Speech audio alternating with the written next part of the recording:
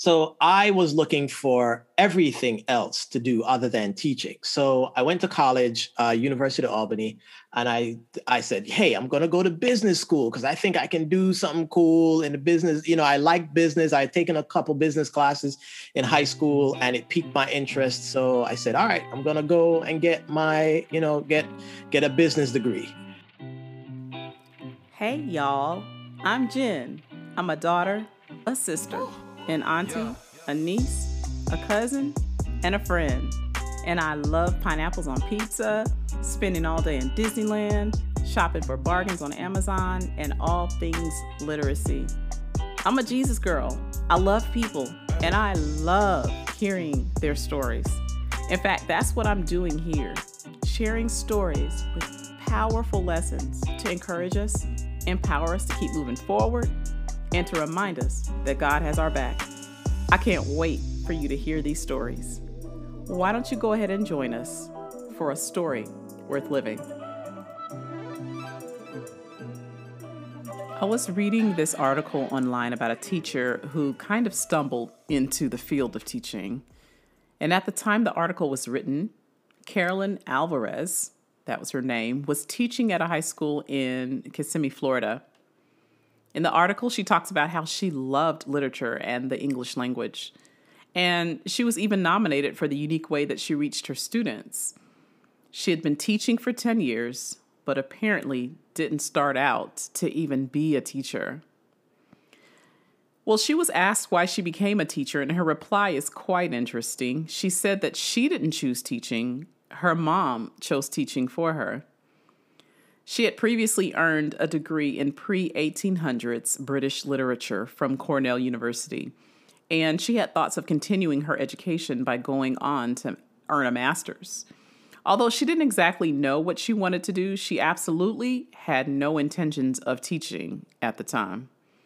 Well, her mom made the suggestion that she should go ahead and take a teacher's certification test while she tried to figure her life out. And as they say, the rest is history. Carolyn says, "I just fell in love with it. There's something about education.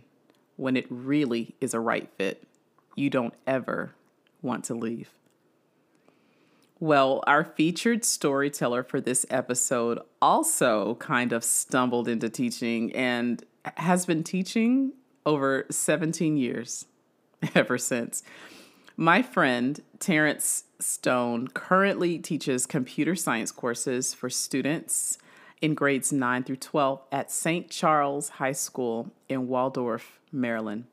Clearly, his impact has been felt throughout his tenure in the classroom, as he was nominated as Teacher of the Year for his school just last year. He has also been designated as an exemplary teacher. When I met him years ago, an affinity for education literally poured out of him. He had an interesting journey into the world of teaching, which, by the way, he was definitely called to, and it's certainly something that he absolutely loves. Let's listen in. I'm an educator who is a computer science teacher, and a very happy computer science teacher. I think that has helped to define my teaching career. I feel better about saying that I'm a computer science teacher than saying I'm a business teacher, because of just everything that comes with it, that you are a computational thinker, you're a problem solver, you are able to look at things in unique ways, and you can potentially find solutions for problems. So that in essence kind of defines who I am professionally. And I consider myself, I have a little creative streak in me here and there.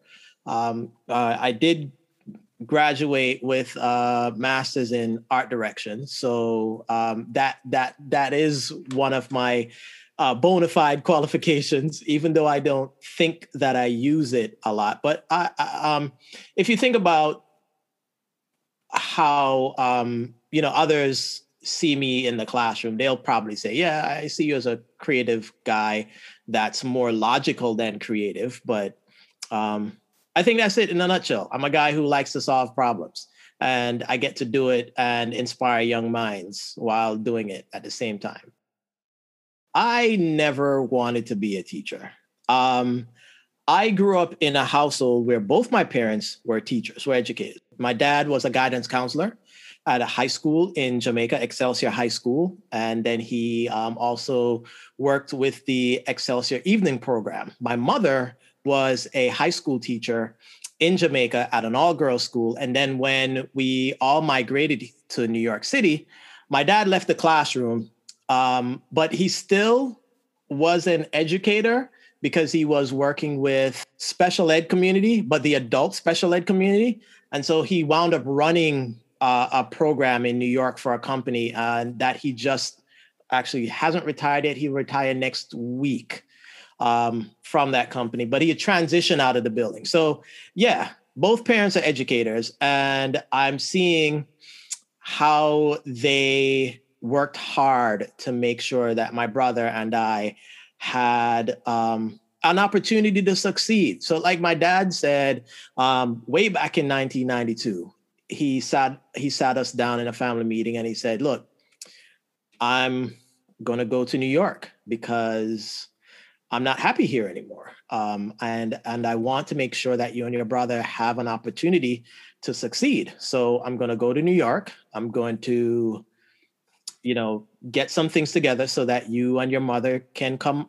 And I didn't want to be without my dad at 13 because I felt more moving into as a teenager, I wanted to have my dad there as I went through all these crazy teenage changes.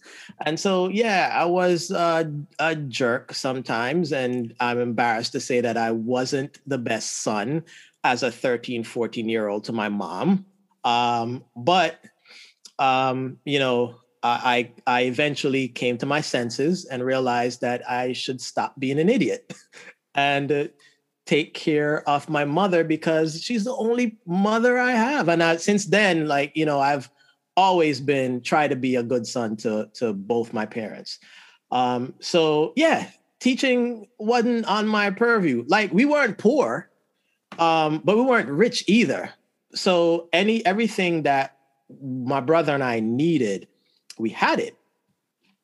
So I was looking for everything else to do other than teaching. So I went to college, University of Albany, and I said, hey, I'm going to go to business school because I think I can do something cool in the business. I like business. I had taken a couple business classes in high school and it piqued my interest. So I said, all right, I'm going to go and get my, get a business degree.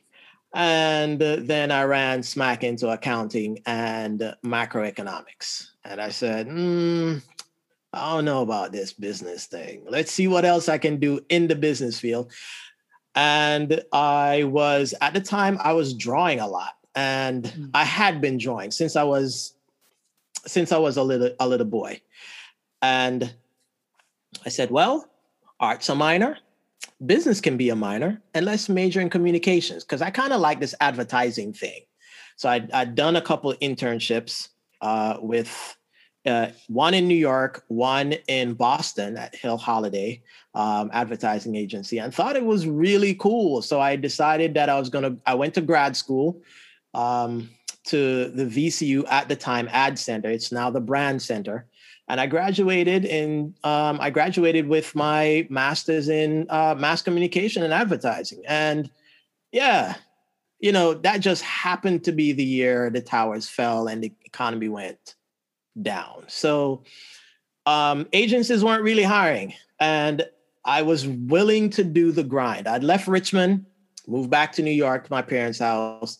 And I'm ready to do this thing that my professors had talked to me about. Yeah, you got to send your book out to all these different agencies and give them time to look at it and then call them and see and send them out to these headhunters too and have them pound the pavement for you and so on and so forth. And my parents weren't having any of that. My dad was like, yo, you got to find a job. You think you're just going to sit in here and not do anything? why don't you go teach? And I'm like, man, I'm not trying to teach. So, I mean, I needed, the reality too was that even though I was at home, I wanted my own money to spend. So I found a swimming job. I was teaching swimming in the city while I was trying to send, my portfolio out and so on.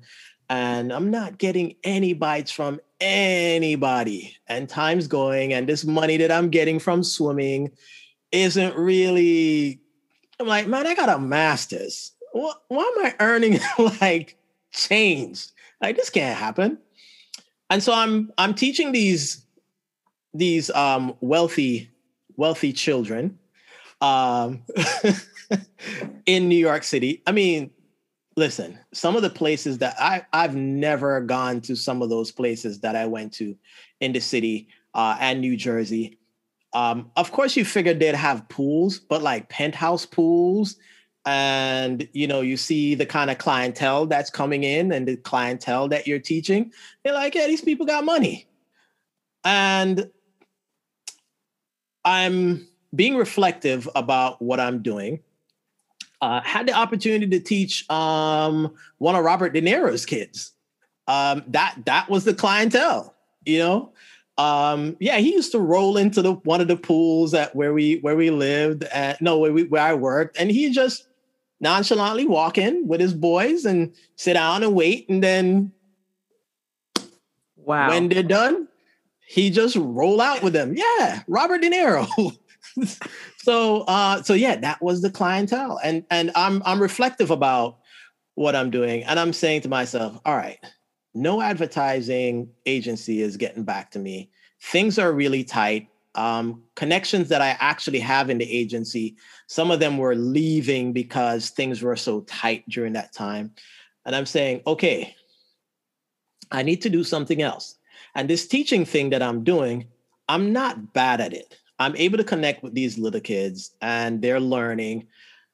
All right, let's see how things are going to go. So I took the dive and started substituting in New York. And I went to, I connected with folks at church who were educators in the New York City public school system.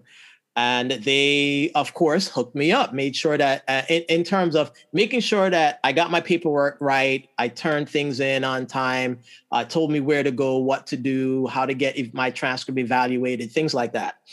And, as soon as I got my credentials, one of the members from the church, she put me on, and I started going to schools. So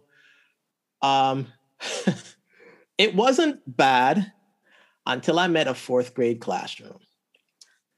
And what I liked about substitute teaching was I liked the teachers who were prepared.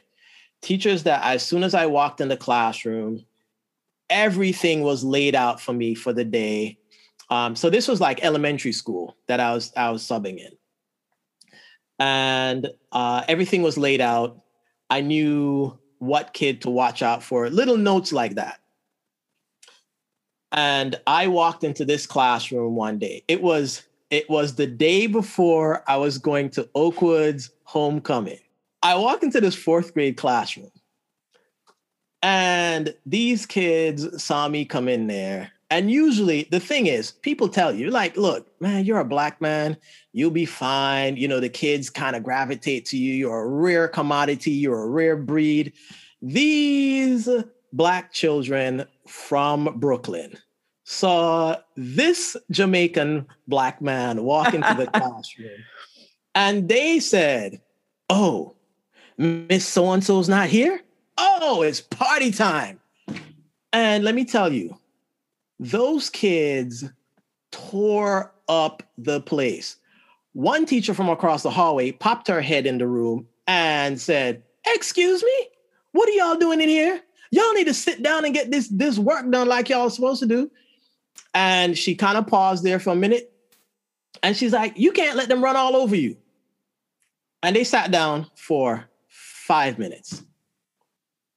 And I said, okay, I've heard stories and things like this. all right, I got to do something to let them know I'm serious.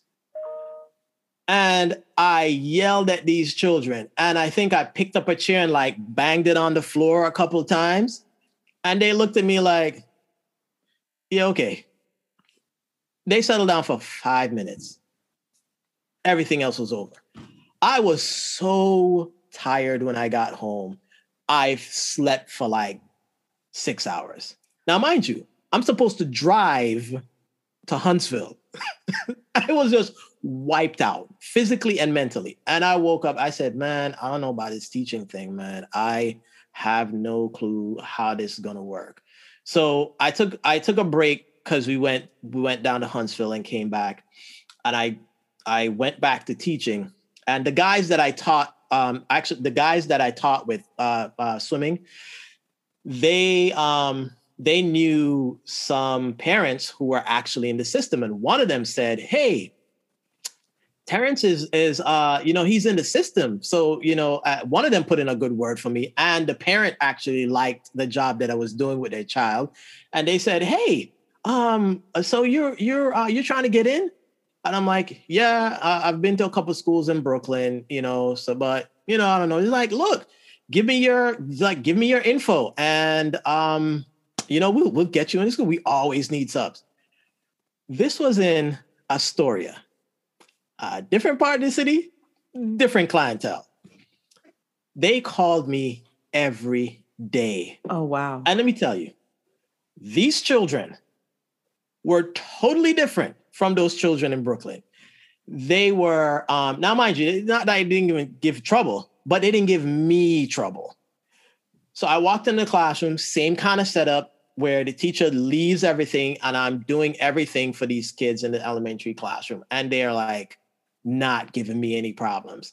And so I guess I learned a couple lessons from that 4th grade classroom about classroom management. Like I learned it real quick.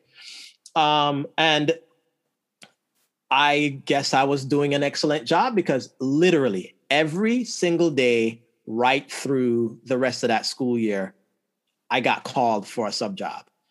And I said, all right, this is not too bad, but I don't like elementary. I felt like I couldn't really connect with the younger kids. Mind you, I'm in my 20s.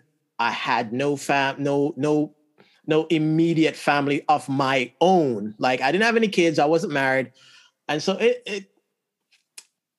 that age group was a little younger than the Pathfinders that I interact with. So I felt more comfortable with the older kids. And so I was looking around to see how I could get in. And yeah, agencies didn't call me, but the schools were calling. So my first full-time was with the Northeastern Conference education system. And they hired me as an art teacher and they sent me to different schools around the city to teach art, which wound up being a disaster because of red tape and politics and logistics and so on. So I wound up settling in at a French immersion school within the conference, and that's where I started. So I walked into a 6th grade classroom now, and these children are different also. They're not like those Brooklyn children, those special kids that kind of honed my classroom management skills. I'm actually giving them credit for that now. But I kind of had some of those skills already because it wasn't the first time I was teaching swimming. I taught swimming at summer camp before. I was a counselor at summer camp. I was a director and running the waterfront at Camp Victory Lake for years. So yeah, I had some of those skills that were there. They just needed to be sharpened up a little bit. So I jumped into this 6th grade classroom. I think I started with them, I want to say around November of that year, and just took them through the rest of the school year. because that sixth grade class that was at Hebron was way too big for the teacher at the time. Like it needed to be split, but she was managing them. So they split the class, they gave me half, and I was going through. I was like, look, I didn't know what I was doing, but based on what I'd seen before while I was subbing, it kind of gave me an idea of what to do. And my mom helped a lot too, because she said, you need to have a plan together. You need to put these things together. And she kind of walked me through a couple of things. And in addition to that, teaching swimming also helped, because the Red Cross, which is what the system I used, you have to come correct. The Red Cross really has a good, solid system of training people how to swim. So there were lesson plans and videos and handouts and things like that you had to use. And so you walked into each lesson prepared. So those kind of things prepared me for the classroom too. So I thought my first year as a sixth grade teacher, I was doing a wonderful job. And, at the end of the year, you kind of have to go through your exit interview. And I'm walking in there green as ever. And I sit down with my principal at the time, Mrs. Alvarez. Lovely lady, and I'm being genuine when I say lovely lady, very genuine. She was an awesome principal. She was my first principal, and she was an awesome principal. And she sat me down, and I think she's going to tell me, Mr. Stone, you did such a wonderful job. We're so happy to have you, so on and so forth. And she ripped me a new one. I mean, it wasn't, well, all right. That's how it felt to me at the time, but she was giving me constructive feedback on how to be a better teacher. Like I said, it didn't feel like it at the time, but not only did she talk to me about ways that she saw that I could improve as a teacher, she also dropped one of the most famous books on my lap. And the first 5 days or the first 7 days of teaching, the first days of school. Yes. First days of school. That book is one of the best books any teacher could read. It is. I mean, hands down, the best book any teacher could read. It is. And I mean, she put that book in my hand, and I went home for the summer. I read through it, and you better believe it, I came back and did a whole bunch of stuff from that book to get myself ready. One, I need a set of classroom rules. Didn't have them my first year. Just foundational things that every good teacher needs to have, that you need to establish yourself, establish the rules, get to know the students, make the students feel like they have input on some of the rules and how the routines that are going on in the classroom. And on top of that, being consistent with those routines. The thing is, once you walk into the classroom, you have to know what your goals are. And you have to let your students understand that your goals for your classroom align with their learning goals for that particular class. And then the key is consistency across the board. I don't think you need any elaborate ruling system and system of treats or reward system or anything like that. Just look, this is how I run my classroom. These are the rules, and you hold them accountable to those rules. And you just, from September through December, you keep it consistent from the start to the finish. You make adjustments here and there. And then when you come back in January, you start right back where you left off in December. Tweak a couple things here and there, but things are going off the rails when you're like, all right, we're going to throw out everything that we said we're going to start with in September, and we're going to start with something new. Your kids are going to look at you like, what you doing? Okay, you don't know what you're doing. All right. And the next thing too. So, kids always know when you don't know what you're doing. Yes. So they can read you like a book. Regular students can. When you get into the special ed community, oh my goodness, they can read you faster than the regular kids can. So, so yeah, Hebron was my, that's where I started. I started off in elementary, middle. Our school superintendent at the conference called me. The art teacher left. That was at the academy, Northeastern Academy. He left. He went to Western New York, I believe. And she said, "Hey, we need an art teacher at the high school." And I wasn't, while I liked working with the older kids, I felt like I'd found a niche at the middle school level. Like they weren't too crazy at that school. And I felt like I connected with them. So high school was kind of terrifying for me. I didn't know what to expect. And I think one of the last things I wanted to do was to get myself in trouble with the young ladies that were there, which not that I would, but it's just like anything can happen. So she now calls me and says, hey, they need a teacher, and poses it to me as if she's offering me the position. And I'm like, no, I'm kind of good at, the position where I'm at. And it was hey, we need you to go there.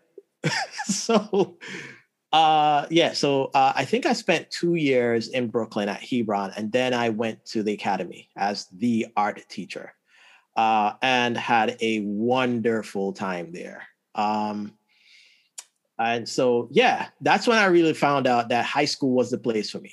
And then I left there and started teaching in Maryland. And when I moved to Maryland, the state of Maryland was like, "Oh, you got some business skills there, sir. We might need you to teach some business classes." And they also said, "Yeah, but you also need to get some of your educational credits," which I'd started to do in New York anyway. So I needed to take all my educational credits. So I did a lot of that in New York, and I finished up things here in Maryland. So I started, that's when I really started to transition into computer science, because I was teaching regular business classes, but then I was also teaching a web design class, which was of lots of interest to me from grad school. I'm here in Maryland because I met a young lady who is now my wife. And my parents were sad to see me go. I was sad to go also, but I wanted to transition from New York. I was kind of tired of I'd gotten tired of New York. And every time I go back and visit, I'm reminded of the things that made me tired of New York. But I love New York because it's my second home. Maryland's my third home, but New York was my second home. So there's a lot of things there that I still miss and enjoy. But there are a lot of things too there where I'm like, oh yeah, it's nice to visit now. I'll just come back. So I'm here in Maryland, and Maryland says, "Hey, you got 2 years to get your official license. So right now you have a conditional license." And I don't like taking tests. I hate taking tests. And so I said, all right, I got to take the praxis. All right, fine. I got to take the praxis. So I drag my feet a little bit. I take the praxis my second year, and I really got serious about it my second year. And I took the praxis 1 and got scores that made me qualified to teach in the state of Maryland and the District of Columbia. My composite scores weren't good enough for Virginia, right? I think one of my scores missed the mark. So I was like off by maybe 4 points for composite score for the state of Virginia. Because I wanted to give myself the option of saying, all right, I can teach anywhere. But then when I thought about it, if you get a license in Maryland, they'll recognize it in Virginia, and then they'll just give you a license if you're qualified in the state of Maryland or DC. So I was like, okay, let's not worry about the composite score. So then I had to take my Praxis 2. And they had just come out with the business education Praxis 2, the pedagogy and the content. I took the content and knocked that thing out of the park. The pedagogy now, because I'd never studied education, because education was never on my peer review, I'm thinking when I was in grad school, I'm going to be flying out to Fiji and recording some Super Bowl ad on the beach and hanging out and, making money. And here I am in the classroom now, like, man, all right, fine. This is my reality. I need to work. I'm about to get married. So yeah, I need to handle my business. I study my behind off for that pedagogy. So I'm learning about ADA. I'm learning about all the other things that are very important to teaching Title IX and things like that. And I'm able to answer all those questions. I have a thick index card list of all these different policies that have been passed by the government and things that I need to know for pedagogy. And I walk into this exam. There are 25 questions, 4 essay questions that you have to answer. And I think I had 2 hours to do it. So I had figured everything out. Like, I'd gone to a class, they taught us, told us what to do. I'd done research on how to, take the exam and pass the exam. I went in very confidently.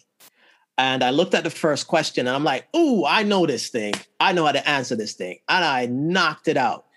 And I picked my head up and I'm like, oh my God, I got 30 minutes left. What in the world? I got 4 other essays to answer and the multiple choice. So I knock out the multiple choice and I very quickly answer the other 3, right? And I can't even remember if I was supposed to answer 3 or 2 of the 4 or something like that. But I finished up what I was supposed to do, but I just didn't do it well because I didn't have time to do it. I spent way too much time on the first question. So I'm like, oh man, I don't feel good about this test. I missed it by 2 points. So the county goes, hey, you didn't pass your pedagogy, so we're going to have to let you go. I'm like, whoa. Hey, wait a minute. I'm like, I'm registered to take the other exam. The scores are going to come out after the deadline date. Can't you open some, just hold off on things like that? They're like, nah, no, too bad. Why you take so long to take the exam? And I'm like, you have a point. But I'm like, seriously. It's not like I'm not actively trying and telling you what's going on. No, didn't care. That's good old Prince George's County for you. Yep. So, yeah, I lost I lost that license. But I had done such a really good job at the school. They kept me on as a long-term sub. And one of the teachers was kind of in a transition. So the principal was really trying to see how he could get me in and get me back on staff. So that year, I was expecting my first child. The staff there, they really looked out for me. They really did. And I kept things transparent with them across the board. And so, I was there, I was working, I was teaching my regular classes. I just wasn't a full-time teacher. I was a sub. And once I got my scores, of course I passed, and I walked right into whomever's office and the principal's office and was like, hey, look, man, I passed the scores. He's like, oh, that's awesome, man. Look, man, I'm trying to work something out for you. I'm trying. And every time I saw him, whether he was being truthful or not, I believe he was being genuine, because the folk at that school, at Northwestern High School, were really good people, and they've treated me very well when I was there. So I really believe that he was, trying to advocate for me. But, tenured teachers have some powers. And so whenever you're in that kind of system and you have certain rights and so on, they can't move you out just for any particular reason, just to bring somebody else in. So I spent that year there. And I got another story about that year too. I'd sent all my credentials to the state of Maryland on my own because I was like an independent entity. They sure sent me my license back. And I was like, oh my gosh, look at this. I actually have a teaching license. The dude that never wanted to teach. Teaching is not hard for me. I don't like the paperwork. I don't think anybody likes the paperwork. But the reason why I've kept at it for so long is because it doesn't feel like work. And it's not hard for me to prepare my lessons for the students to teach. It's not hard for me to find solutions to the problems that they encounter. So this is one of the reasons why I've stuck with it for so long. And so, after that year, I left. I worked in DC at a specialized education program, and that was an interesting experience working with the special education community. Not only the learning disabled, but the emotionally challenged community. You got to be a special person to work with the emotionally challenged community. Which, yeah, it's just wow. So yeah, I went there, and then after I spent a couple years there, I think 3 or 4 years there, and then I left and to the current place where I am at St. Charles High School in Waldorf, teaching computer science, which I utterly love. But wherever, if you're a good teacher, administration, they kind of leave you alone to let you do what you're usually doing because it's what they expect you to do. So, yeah, it's been a good experience so far for me in the classroom.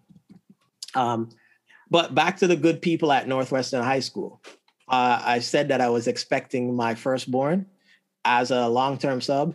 So I told the vice principal at the time, like I said, I was transparent. They knew we were expecting. They knew Beverly was, was going to have Taryn at any moment, at any time. And so, he said, he's like, hey, just let us know when you got to go. I understand, man. You got to take care of your family. You better be ready when your wife calls. And sure enough, when she called, I called them and told them, and they said, all right, we get somebody down there. And I was gone.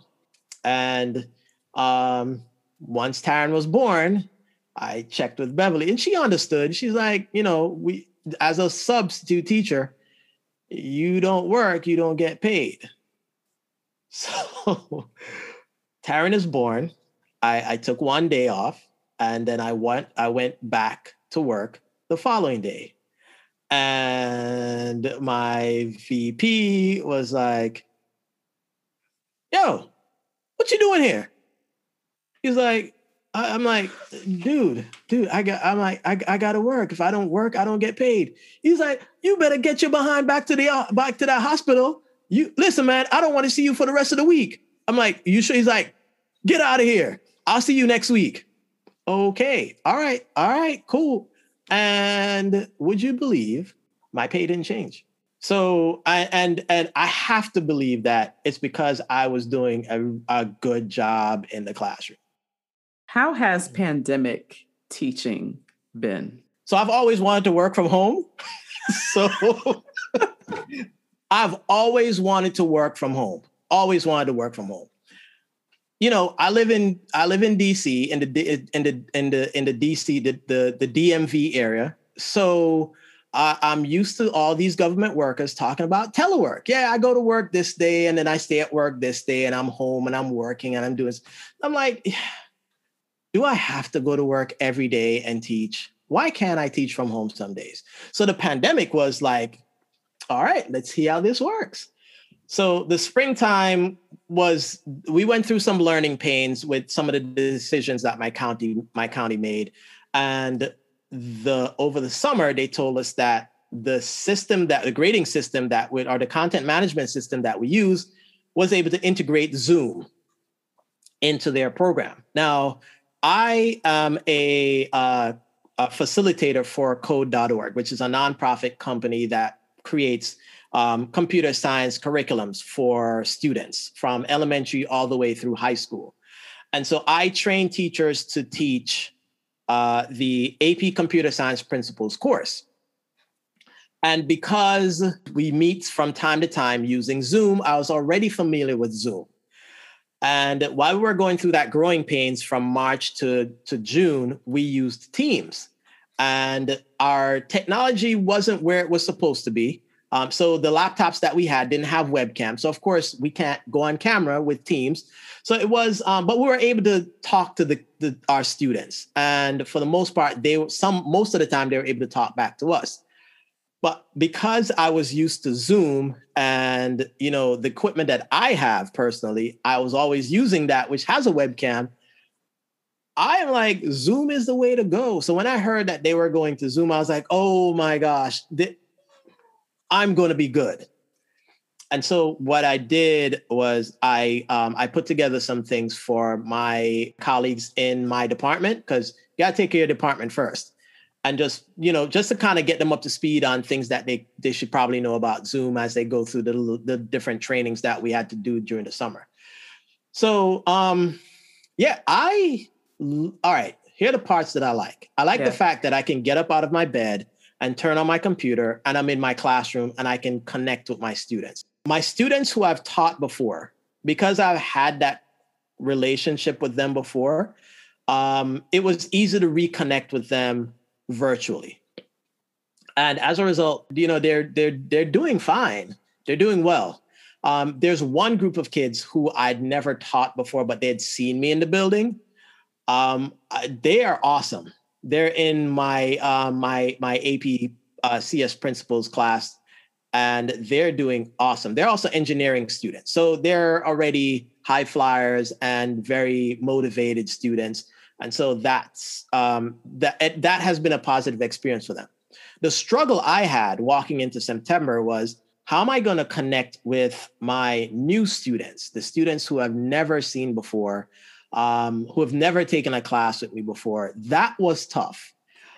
And you just have to, I had to try different techniques to connect with them. So of course, when you connect in the morning, you try to keep the energy high, but it can't be too fake because they'll figure it out. You have to be genuine. We all cameras have to be on. So we have to, just little fights here and there. So the new class has been a challenge, but the other students who I already know, and, especially like the students that I've taught for 3 years, oh my gosh, I enjoy class with them. But I'm back in the building now. And we actually had our first 2 days with students returning. Just about 90 plus students are in the building. So we're starting, this is what we call phase 2. And then we're going to go on spring break week after next. And then when we come back for a week, and then phase 4. So more students are going to come back. I'll say this. It was a learning experience for everybody, like everybody across the country. How to implement programs, what to do, what were the best decisions to make, what are the best practices for virtual learning. None of us knew that. So a lot of mistakes were made, but a lot of good decisions were made also. And I think that because I was able to train teachers in the spring with code to train other teachers to teach the course, the AP course, that helped me a lot, kind of honing my craft for how to be online. And so, yeah,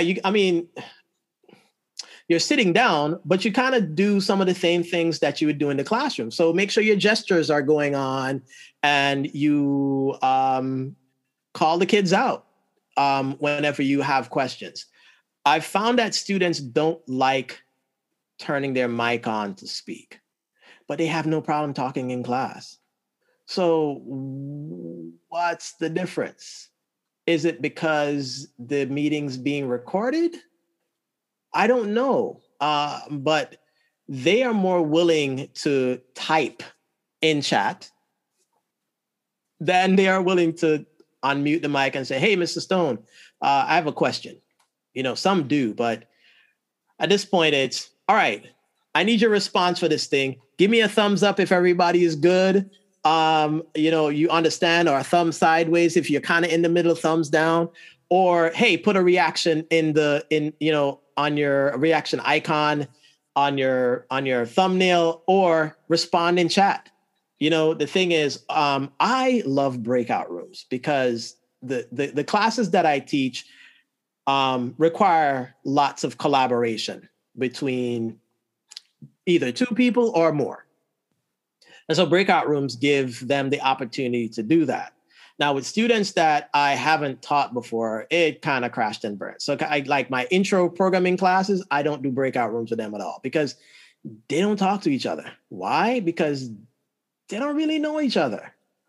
And it's very challenging to create a community. I think it's easier to create a community with adults than it is with the kids, because adults know, okay, we got to do this thing. I signed up for this thing, so I might as well connect with these people for a little bit and then go off and do my own thing, back to normal, right?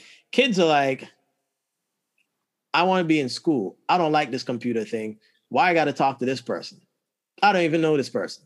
That kind of thing. So the challenges, those are the challenges. But overall, I like teaching virtually. I think because I'm teaching, the jury's still out on hybrid teaching because, I'm just 2 days in. So it's kind of weird. Even though I was back in the building, I was in the room by myself. I didn't have to wear a mask when I'm in my own room teaching the kids virtually. But now that the kids are back, I'm in the room with the other kids. I have to wear a mask. They have to be in masks. So now I'm looking weird on camera with my other kids, but they understand. And it's just kind of weird. So yeah. That's rich. Like, that is such a qualitative look. I appreciate that detailed look. What do you love most about teaching, and what do you like least? Paperwork. Hate the paperwork. I don't like putting grades in at all. At all. I wish, oh man, because I teach coding, essentially it's, can you solve this problem by creating a program without errors? And if I walk up and I see your program that's running without an error, of course you're getting an A, right? And I mean, there can be more things that go into that, and there are lots of things, because they have Code is awesome. Code.org is awesome. Just a quick plug about it. I think they're one of the best nonprofit companies around. They've also helped me grow as a teacher and as a facilitator. And I learned a ton of stuff from them. So the rubrics are detailed so that I'm not just looking for, okay, it runs and it has no errors. But there are other things that go into play that it needs to have to make sure that it works properly.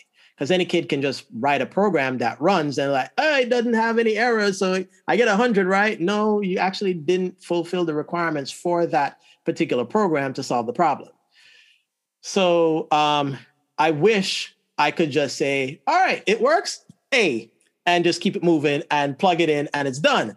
But yeah, no, I got to do a little bit more than that. So it's, and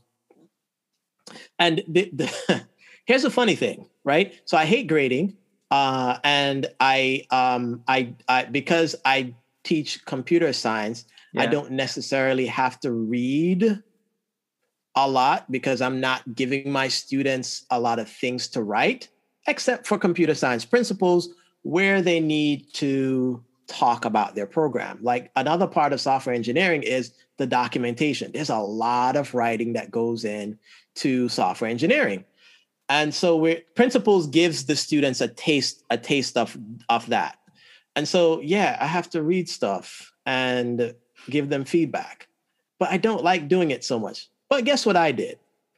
I was able to read for the College Board last summer. And what do you do as a College Board reader? You read and you evaluate students' response based on a rubric. So it was really a good learning experience. I mean, really, really good. I've heard teachers who have been readers saying, yeah, it's one of the best professional, one of the best PDs that you can attend. And yeah, it was really, really eye-opening. And I learned a lot from just how to evaluate kids' work based on the rubric. And so now I feel like I'm able to prepare my students better for the AP exam this year. So yeah, that's what I like the least. I hate grading. I hate paperwork. I always tell my students, here's a rule. Look, I don't have a lot of do's and don'ts, right? Get here on time, be ready to start in class because I'm ready to teach once the bell rings. And Just be polite. If you need to use a bathroom, raise your hand and ask. Someone's, don't break general school rules. My classroom rules are really general school rules, but get here on time, stay in your seat, handle your business. If you need something, raise your hand, ask me. I'm not I'm not a micromanager, that kind of thing.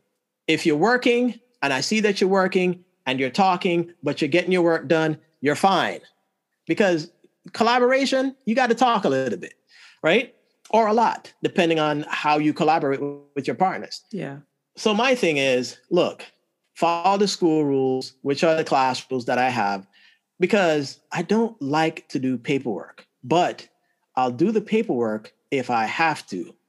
And because I don't want to do the paperwork, I'm going to embellish a lot on the paperwork that I have to do because you're not following the rules. I'm not going to lie, but I'm just going to make it look really bad that you're doing the things. You're stopping me from doing the thing that I want to do, which is to help you learn, to document something that you're doing because you don't want to follow the rules.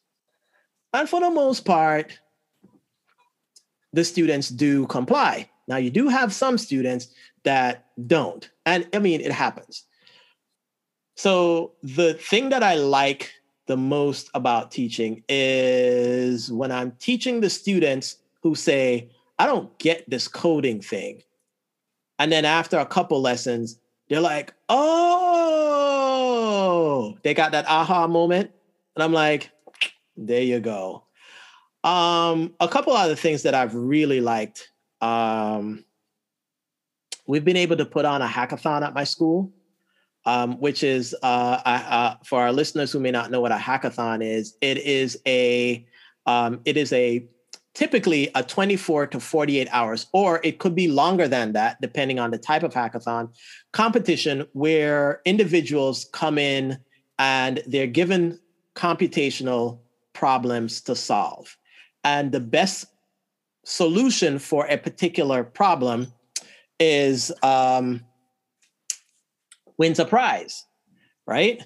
And so a few of my students attended hackathons at institutions of higher learning in the state, and they came back. I've always wanted to put one on, but they came back and said, hey, Mr. Stone, we went to UMBC's hackathon. We should put one on here. And I'm like, yeah, I've always wanted to put one on here. What do you, now that you've been there, I've never been to one. What do you think we need to do? And so now I've empowered those students to start planning the hackathon. And we've been able to put on 3 for the students of Southern Maryland. We didn't do one this year because of the pandemic, of course. And I felt my partner and I, my department chair, Ms. Shuby, she and I felt that it was just too much of an undertaking to do one virtually. We could have done it, but really with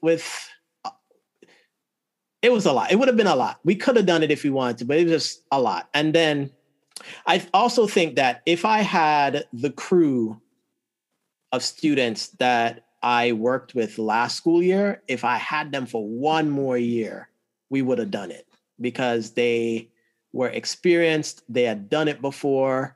And so that whole crew of students, I just lost them. They graduated. They'd moved on. So we decided not to do it this year. But the hackathon, I enjoyed doing that. I drive home on Sunday morning, Sunday afternoon, very tired. Very tired. Yeah. I have to church people don't judge me, drink some Mountain Dew to get home because literally, it reminds me of those drives we'd do to Huntsville because we would drive all the way down to Huntsville and then drive all the way back to New York. No stops on the way, just straight 15 hours. And, alumni weekend, tons of fun. You don't get enough sleep before you drive back 15 hours. You're just tired. So by the time I get to New York, I stop at a stoplight and I'm falling asleep. And then the light changes. And I'm in that sweet spot of sleep where I'm just thinking, I'm under the sheets, my head's on the pillow, and then the light turns green, and I hear that horn behind me, and I'm like, oh my God, yeah. I'm still on the road. Time to go. So it's kind of like that driving home on Sunday afternoon. Yeah. But yeah, those have been some really good things that I've done at school. So yeah, the extracurricular things that I've been able to do with computer science at St. Charles have been awesome. And the administration has been very, very, very supportive of computer science education. The county also has been very supportive of computer science education. I mean, if you don't get buy-in from the decision making stakeholders, then the program's just not going to fly. So that is one reason why I'm still in the classroom and find it hard to break away, because I like what I'm doing and the support is there. And I think that, opportunities for me to do other things might be closing, but hey, God's in charge. So whenever he says, all right, Terrence, it's time for you to go do this thing that you've been thinking about doing, then so be it. Because I did a boot camp. I did a coding boot camp because one, I'm kind of ready to leave the classroom, but when you're ready to take that jump, it's kind of scary to make that jump. So I did a coding boot camp. I am a full stack engineer. I have those credentials under my belt, and I have been, like I mentioned, at the beginning, I've been coding a lot, trying to solve problems. I've been working with a nonprofit group to work on a proof of concept project that's really cool. The gentleman that I'm working with, one guy's retired, one's a teacher just like me, and the other person, he's still working as a software engineer. But we're learning a lot about how to build this project, and I'm the person that's building the back end. And so here I am walking in, and I'm like, I don't feel like an expert, but I know how to build a back end because I've done it in boot camp. But I'm the guy, and so I missed a meeting that I should have been, but certain things came up, and the dudes were like, "Yo, when I went back to the next meeting, I was like, yo, y'all did some fun stuff without me," and Ethan, who's the retired partner in the process, he was like, "Yeah, we were expecting, we were sad that you weren't here," and I was like, "Okay, I feel valued here in this process. Okay, cool." So yeah, there are some other things on my horizon, but I find it hard to leave because I like what I'm doing, and that's the reality of it. So we'll see. Every day, my strength comes from the Almighty. That's the only place that it can come from. You can say that I am coming from a lineage of teaching. I don't consider that as the number one thing that makes me the type of teacher I am. Yes, it has helped to hone the kind of person that I am because, yeah, my parents were teachers. So I saw what they did. And yeah, they worked hard. And so I don't think I work as hard as they do, but I still handle my business. Like, administration at work, they don't bother me at all. They don't trouble me at all for anything. They don't bother me for any reason. And if situations come up, they have my back for the most part, So strength, strength comes from the Almighty. That's the only place it can come from. He's the person that puts breath in my body every day. I mean, when we have worship on the weekends, one of the things I always ask my family, we ask the girls, what are you thankful for? And they go through the whole thing. And my same thing is every weekend. I'm thankful for a job, for food, for shelter, for protection, for health. And the only place that can come from is the Almighty, And so, yeah, I'm thankful that He has placed me in this position where, sometimes I think about it and I'm saying to myself, God has been good because I can pay my bills. I can provide for the girls. well, not just me. Well, thinking about individual, it's a we thing, of course, but evaluating things from me as an individual, I can contribute so that the bills are paid. I can contribute so the girls have the things that they need. I can contribute so that there's food. I can contribute so that whenever we want to go somewhere, we can, and we're not necessarily struggling for things here. Those things are blessings, and you can't not acknowledge that. And I think that it's impactful for me because I remember where I came from. I was this little guy in Jamaica where, I'm walking around where I see other people who don't have the things that I have. And the fact that, I came from a place where while we had the infrastructure, we didn't have running water in the house. It was there, but the water pressure just wasn't good enough to come all the way in the house. So, showers were a thing that came once in a blue moon, that water actually came out of the shower, but we survived. And so when I remember that that's where we came from, it's a blessing. It's a blessing that I'm able to do these things and provide for the little ones. God's good. I'm so looking forward to sharing more stories with you, to connect with you, challenge you, and energize you. Stories create environments where we can learn valuable insights from each other's experiences. They represent our collective pain, joy, fear, faith, best days and worst days. They unite us, teach us, challenge us, delight us, and enable us to convey messages of hope in a complicated world. There's something to learn from someone else's story.